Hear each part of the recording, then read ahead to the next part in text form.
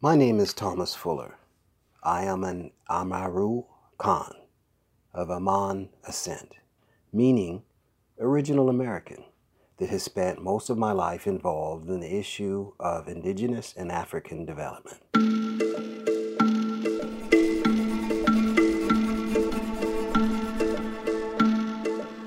Part 6. Production versus Overhead. Why should you read this very important book? The Proper Economic Development of Africa and its Global Strategic Implications. The most glaring stupidity, or perhaps fraud, of all Western-trained economists is their way of measuring an economy. The mistake all economists make in measuring the economy is obvious to those not educated in economics, but unseen by the experts. The way these morons measure an economy, and they are all morons, is by counting all the monetary purchases of all goods and services. The total of the count is called the gross domestic product, GDP. You probably heard, so-and-so country has so much GDP.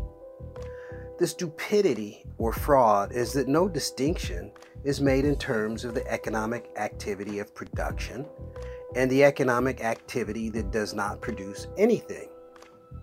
For example, these morons will tell you that the product of a steel plant has the same physical value in monetary terms as the non-productive service offered in a Las Vegas brothel. They will tell you that it makes no difference. The money that people are willing to pay for something is the definition of value of a product or service, and it is all the same as far as measuring an economy. From a physical standpoint, it is not the same. Everything that is physically produced requires labor and infrastructure. Everything else that is not involved in sustaining those involved in physical production and the infrastructure is overhead. These morons measure the overhead in the same way they measure production, in merely monetary terms. It is all the same. The abysmal stupidity comes in because without that distinction, there is no way to measure the health of your economy. Is the overhead of your economy growing so much that it cannot be supported by what is being produced?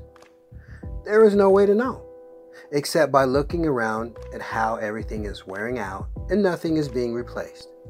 Yet, the morons will tell you everything is great. The economy is growing. Just look at the figures. This means that these morons can pretend, which they do all the time, that an economy is robust and growing in monetary terms when it is collapsing in physical terms. Sounds familiar? This is one of the main ways that nations and communities get screwed by the morons. Let us not get screwed by morons. The best way for that is to read The Proper Economic Development of Africa and its Global Strategic Implications.